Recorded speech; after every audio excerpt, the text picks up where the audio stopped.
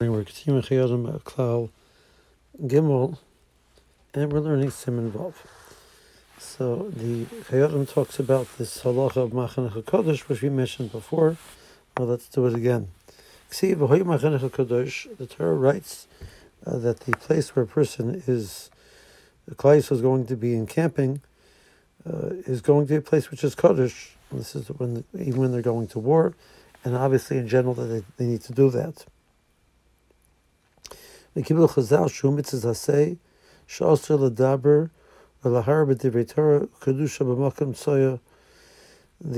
is giving a positive command that when you are involved in the elements of kedusha of the Torah or Tefilos, whether it's Dibur or even hearer, the place has to be a place which is free from items which people relate to as being disgusting.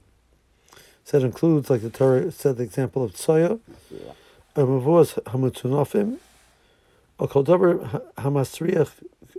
So, Mavos Hamutunofim, if you imagine a world where they live with animals on a regular basis, so the streets had animal droppings. So we're going to see later on that specific animals alone, their droppings might not be problematic, but when there's a buildup of it, it becomes disgusting to people. It becomes masriach, and it's going to be something which people would distance themselves with normally. And therefore, that's a mitzvah aseh deraisa, that a person should not be involved in say divrei Torah or think divrei Torah in such a place. This is a great challenge once upon a time. When people lived in a world of animals all over the place, a person was walking in the streets, a person had to be very careful. They're coming outside to say Kiddush Levana. They couldn't say Kiddush Levana because maybe the street wasn't clean. A person was walking on the street, they were thinking and learning. They can't think and learning while they're in the street. There was a tremendous challenge to be careful about this concept. Baruch Hashem, we don't live in that type of situation anymore. We replace it with the pollution of cars instead. But that is not something which comes from decay. Even though the smell is a bad smell, a smell which is a bad smell which does not come from decay is not problematic. But something which comes due to the decay is considered a element of tzoah and is problematic. He goes through a list of different types of animals and situations which are problematic. We're not going to get involved in them again because that's not something which is common nowadays. So he does mention that that the tzoah of a kelev alone is not problematic. This is a common issue, unless there be a large buildup of it. But in the average scenario, that's not going to be problematic.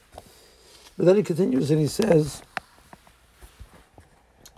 that Grav Shalrei, so skip about 5 lines, that he says that Grav Shalrei, of Abed Shomer Aglayim, so they lived in a row without having running water, without having indoor plumbing. And so when the person had to relieve themselves, they had to go out to the outhouse. Sometimes that wasn't really realistic, so they had what's known as a chamber pot. The chamber pot was something that they would use while they were in their chamber to relieve themselves in. And they would take it outside and empty it in the outhouse. But the chamber pot itself, even if it's emptied of tzoah, because it's used for the purpose of tzoah, it becomes disgusting. And so that was a problem, that he got a halachic din of tzoah, and he's going to say that this actually, that both the Abed Shomer Aglayim, which is used for meiraglayim, for urine, these, the Dua Sha'avit Masriach Yosem meiraglayim mamish, Klal din kitzoya min haTorah.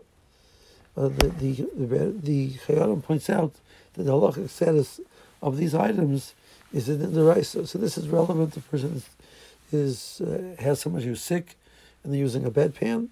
This would potentially have this halacha of it. The person has a container that they use for meiraglayim. That would have a din of it or a grav.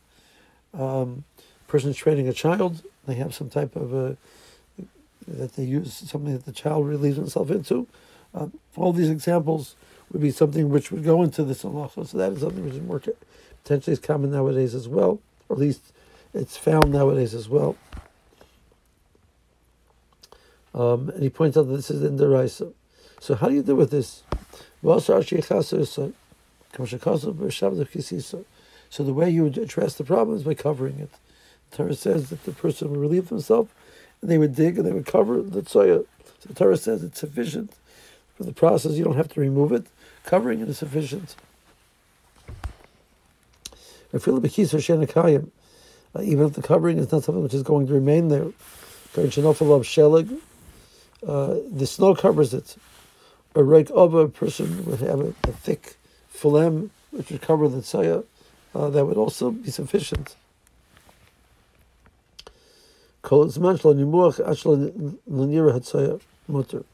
If it's not visible through this covering, it is sufficient. If he covers it with glass, so it's visible through the glass. So